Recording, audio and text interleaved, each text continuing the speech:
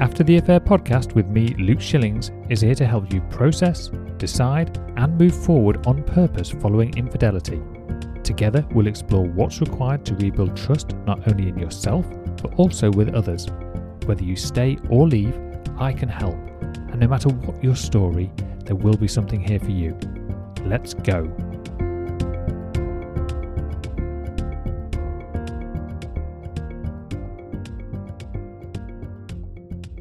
Hello and welcome back to another episode of the After the Affair podcast. You're listening to episode number 58 and I'm your host, Luke Shillings.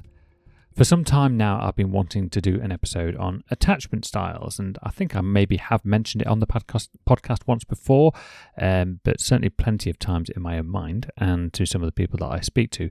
So today I'm going to do just that. First of all, I'd like to make a recommendation. And that is the book Attached. It's written by Amir Levine and Rachel Heller, and I highly recommend you read it, specifically if you enjoyed this episode. So what are attachment styles and how do they relate to infidelity? In simple terms, attachment styles are patterns of how we think, feel, and act in close relationships. They stem from our early experiences with caregivers, often our parents, and extend into our adult relationships. According to Levine and Heller, there are three main attachment styles: secure, anxious, and avoidant. So let's begin by taking a closer look at what attachment styles really are. The concept stems from attachment theory, which was initially developed by British psychologist John Bowlby. Originally applied to understand the bond between infants and their caregivers, researchers later found that these early attachment styles often persist into adulthood, affecting our romantic relationships, friendships, and even our interactions at work. So how are they formed? Well, essentially, attachment styles are ingrained emotional and cognitive blueprints that guide us in how we relate to others. These patterns start developing as early as infancy. If our emotional and physical needs are consistently met, we're far more likely to develop a secure attachment style. If those needs are met inconsistently, then we may develop anxious or avoidant tendencies. Now, before we go too in depth, let's just summarize what these attachment styles are. So, secure attachment. Individuals with a secure attachment style find it relatively easy to get emotionally close to others and are comfortable depending on others and having others depend on them.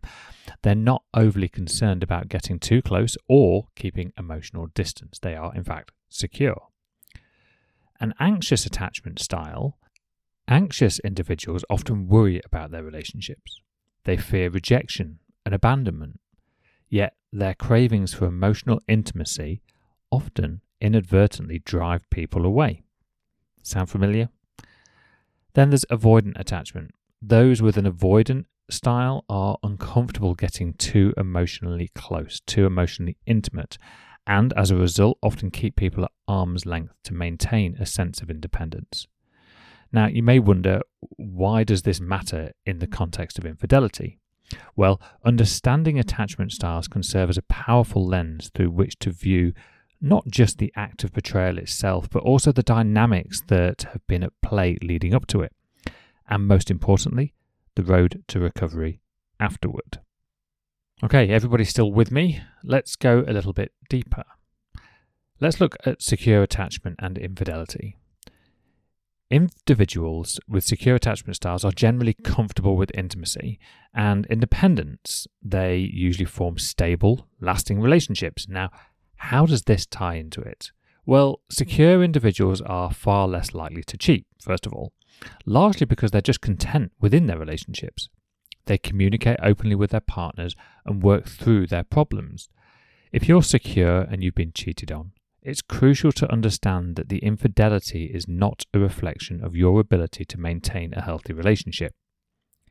Now that we have a foundational understanding of the attachment styles, let's dig a little deeper into how a secure attachment style relates to the complex issue of betrayal. People with a secure attachment are often seen as the ideal, when it comes to forming and maintaining healthy long-term relationships.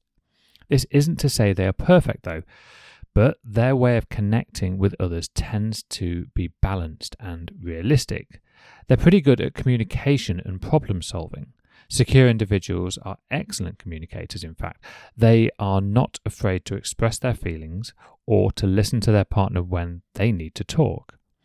In the context of infidelity, a secure individual is more likely to confront issues head-on, seeking dialogue to solve problems rather than escaping into a kind of dishonest liaison of sorts.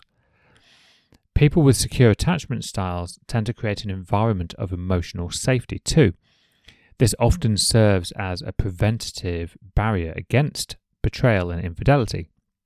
When partners feel emotionally secure and valued, the lure of an affair just diminishes.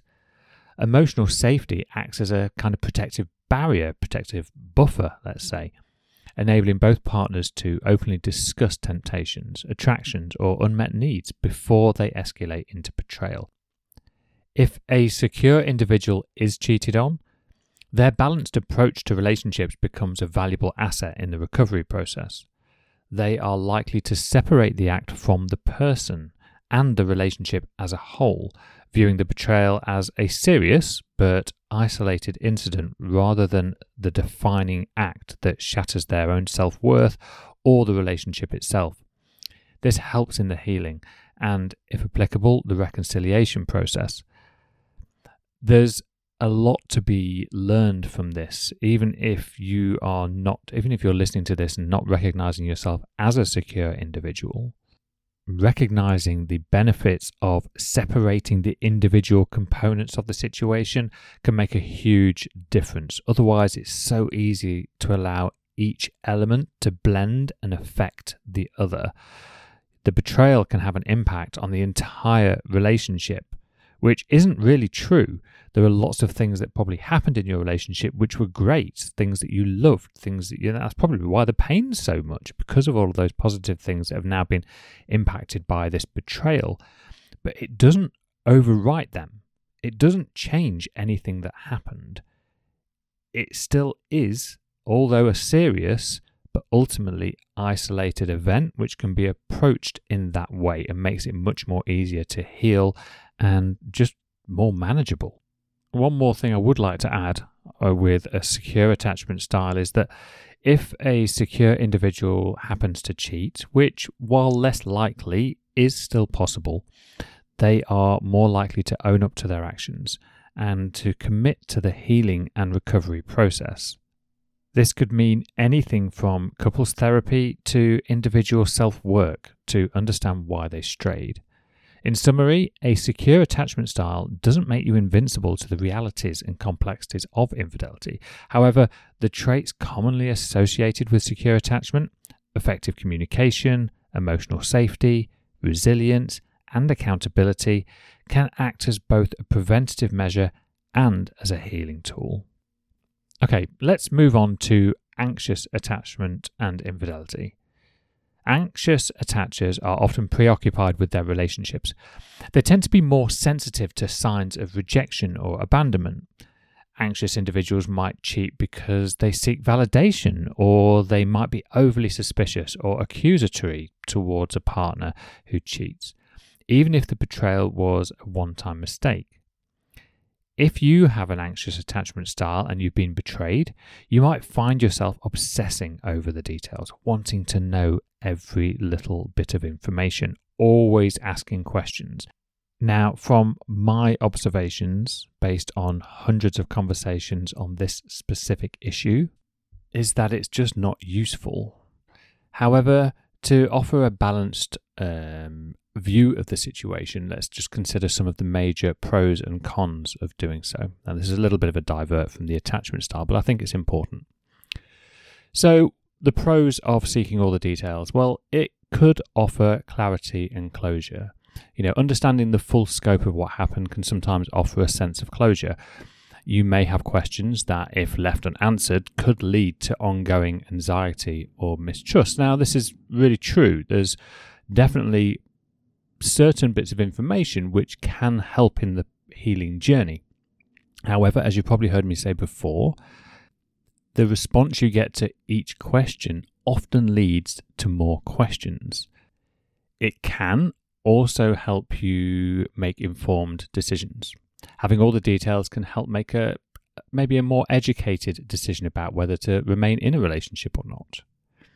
It can also provide accountability. By asking for details, you can hold the unfaithful partner accountable for their actions, as it requires them to fully face the consequences of their betrayal. However, I don't know, I'm uncomfortable with this. Of course, it is important for the betrayer to be accountable for their actions.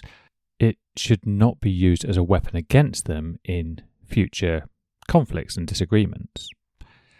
Then it can also be useful for identifying patterns, because understanding the circumstances around the affair may help identify if this was a one-time mistake or part of a pattern of behaviour that is likely to be repeated. Okay, so there's your pros: clarity, informed decision-making, potentially increased accountability, and might help identify patterns. What about the other side of the coin? The cons. So it can take a pretty significant emotional toll. The details can be painful and triggering. They may lead to obsessive thoughts that really amplify emotional distress. It can lead to re-traumatization. Every time the details are discussed or even thought about, it can feel like experiencing the betrayal all over again. It can have quite an impact on the reconciliation. If the couple decides to stay together, knowing too many details can be a constant source of pain and mistrust, making it difficult to rebuild the relationship.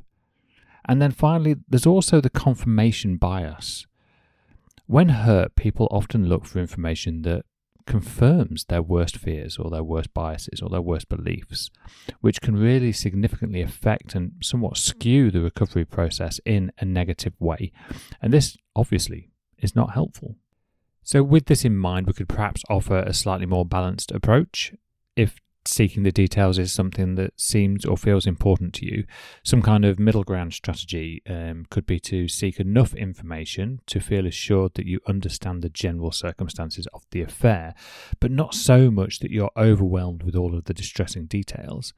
You might also set boundaries around the conversation, perhaps specifying the types of questions that are off limits, or agreeing to limit the discussion to a certain time frame.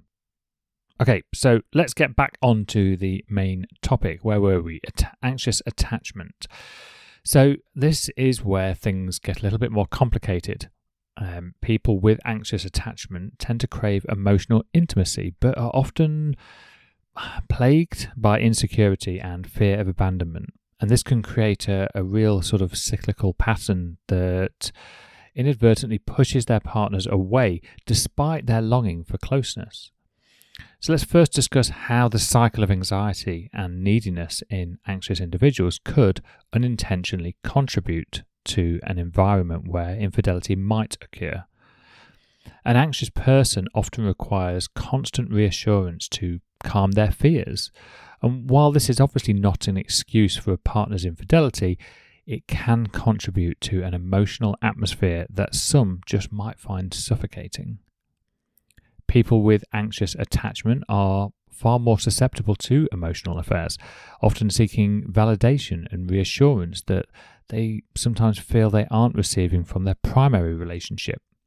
The other person, or the affair partner, becomes a sort of emotional crutch, providing the affirmation and support and attention that they feel starved of somehow. This, of course, is a slippery slope that can quickly lead to a full-blown affair. On the flip side, an anxious person's hypervigilance could act as a double-edged sword. When it comes to discovering an affair, their keen sense for changes in emotional tone could lead to a quicker discovery of betrayal. But this also may escalate into obsessive behaviours like snooping, spying, and ultimately further damaging the trust even if there's no affair happening. After an affair, the anxious individual's fear of abandonment may actually make them more inclined to reconcile, sometimes hastily and without adequate resolution. This may lead to a recurring cycle if the root causes of the infidelity aren't properly addressed. Given their emotional complexity, anxious individuals may benefit more from professional guidance when dealing with betrayal. This could be one-on-one counselling or coaching or even couples therapy, which offers a safe space to navigate their intense emotions and inherent contradictions concerning attachment and betrayal. Ultimately, an anxious attachment style adds complex layers to the equation of an affair or betrayal, both as a cheater and the one being cheated on. Understanding these details is key to breaking the cycle and finding a path to recovery or reconciliation. Okay, that's 2 out of 3 done. Our next stop on this journey through attachment and infidelity is the avoidant attachment style. People with this style tend to keep an emotional distance from their partners, which creates its own unique set of challenges when betrayal comes into play. Firstly, the emotional detachment commonly observed in avoidant individuals can sometimes make them more susceptible to infidelity. They may not feel as emotionally invested in the relationship, which could lower the barrier to cheating. It's not that they don't care, it's just that their way of showing care is different and less overt, which can be misunderstood by their partners. Avoidant individuals may be more likely to engage in physical rather than emotional affairs. The absence of emotional connection in such situations allows them to keep their primary relationships at an arm's length, consistent with their general attachment style. Avoidants often exhibit a pseudo-independence, acting as if they don't need anyone.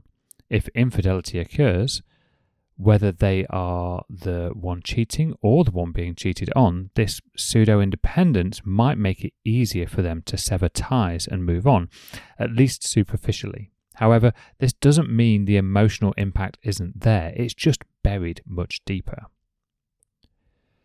If an avoidant person is cheated on, they are likely to resort to denial as a coping mechanism. Acknowledging the pain would mean acknowledging their emotional vulnerability, which goes against their nature. As a result, the real issues may never get adequately addressed, leading to repetitive patterns of infidelity or emotional neglect. In cases where reconciliation is sought, the avoidant individual may struggle with the emotional openness required for successful couples therapy or even individual therapy. It will take a skilled therapist to navigate these difficult times and help both partners understand the underlying emotional currents. In summary, avoidant attachment styles add another layer of complexity to the already complicated issue.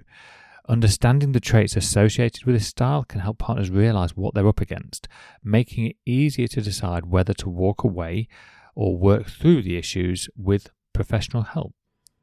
Okay, so that's the 3 main attachment styles. However, there is one additional element, and I want to talk about the anxious avoidant attachment style, sometimes referred to as the disorganized attachment style or the fearful avoidant attachment style.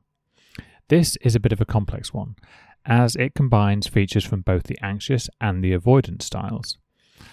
The individuals with this style often find themselves caught in a more of a push-pull dynamic, which makes their approach to infidelity quite unique. Fearful avoidants or anxious avoidants are often in emotional turmoil, feeling both an intense need for intimacy and a fear of getting too close.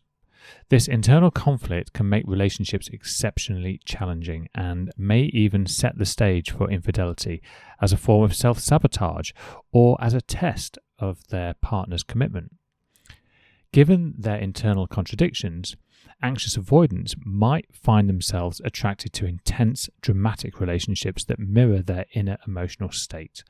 This can include relationships where betrayal occurs either as the perpetrator or the victim because the drama and the intensity feel normal to them. Anxious avoidants might also find the notion of a third person in the relationship, either as an affair partner or as a competing interest, actually quite appealing, but also threatening. This external element serves as both a barrier to full intimacy, which they fear, and an element that could potentially deepen emotional bonds, which they crave. One of the most challenging aspects for the anxious avoidants post-infidelity is their contradictory desires. On the one hand, they may just feel justified or even relieved if they were the ones who cheated, viewing it as an inevitable result of their emotional conflict. On the other hand, they can also be profoundly hurt and feel even more justified in their fear of intimacy if they are the ones who have been cheated on. Recovery and reconciliation after infidelity is a tough road for anxious avoidants. They may be prone to switching between wanting to leave and wanting to stay, contributing to an environment of instability. Their turbulent nature requires a highly nuanced approach to healing, often necessitating specialized or even therapeutic intervention. Now, I just want to highlight here that many people listening, particularly during this difficult part of your relationship, something that you never expected to feel, your emotions are going to be all over the place, and there might be a lot that you've just heard in the anxious avoidant attachment style that seem like they fit. But do they fit across your lifespan? Do they fit in the wider picture, or are these being magnified in this specific situation? This is something that I would definitely question before you automatically try labeling yourself as anxious avoidant. Of course, one way to get a better understanding of this is with the help of a professional, or actually the book that I recommended to begin with, Attached. Read that book, and there's plenty of questions and guidance in there to help you better indicate your attachment style and that of your partner's. Regardless of your attachment style, the aftermath of infidelity is painful, but understanding your attachment tendencies can provide invaluable insights into your own healing journey. It can help both the betrayed and the betrayer understand the underlying emotional landscape that contributed to the act. We've covered a lot of ground today, and diving into the nuances of the various attachment styles and how they interact with the delicate issue of infidelity, now let's look ahead. How can understanding these attachment styles be a pathway to recovery and possibly a stronger relationship? First and foremost, the self-awareness that comes from simply understanding your attachment style can be a game changer. Whether you're the one who's cheated or the one who's been cheated on, knowing how your attachment style influences your actions can lead to a more profound understanding and effective coping strategies. But the same is also true of maybe getting a better understanding of what your partner's attachment style is too, and how that relates to yours, which is something that I've not covered in as much detail on this episode. Different attachment styles may require different types of healing. An anxiously attached individual might benefit from repeated affirmations and open dialogue, while an avoidant might need space initially before engaging in conversation. Tailoring the healing process to the attachment style can make the road to recovery more effective. Understanding your and your partner's attachment style isn't just good for recovery, it's actually excellent for prevention too. When both partners are aware of their attachment patterns, they can work to create a more secure environment, thereby reducing the risk of infidelity. Look, let's be real. Navigating aftermath of infidelity is complicated. It's emotionally charged and it's fraught with all kinds of pitfalls. A relationship coach or therapist can guide you through this difficult time, offering insights that are tailored specifically to your attachment style. Lastly, the ultimate goal for everyone should be to aim for a secure attachment style. While not everybody starts there, understanding where you fall on the attachment spectrum can offer a roadmap to becoming more securely attached, leading to healthier, more resilient relationships. And that wraps up today's episode. I hope you found these insights valuable. Whether you're dealing with the aftermath of infidelity or you're just looking to fortify your relationship against it, and remember, self-awareness can be your best ally on the road to recovery and relationship happiness. Please feel free to reach out with your thoughts, experiences, and questions. You can contact me directly at luke@lifecoachluke.com. You can visit the website, www.lifecoachluke.com if you have more questions, if you want to understand more about what working with a professional might look like. And ultimately, if you have been sat on that fence and you've recognized something in today's episode that has just given you some clarity, there's been something has opened up in your mind that you hadn't seen before, that you really want to dig a little bit deeper on, then let's talk. As always, it's been my absolute pleasure, and I look forward to speaking to you all again this time next week.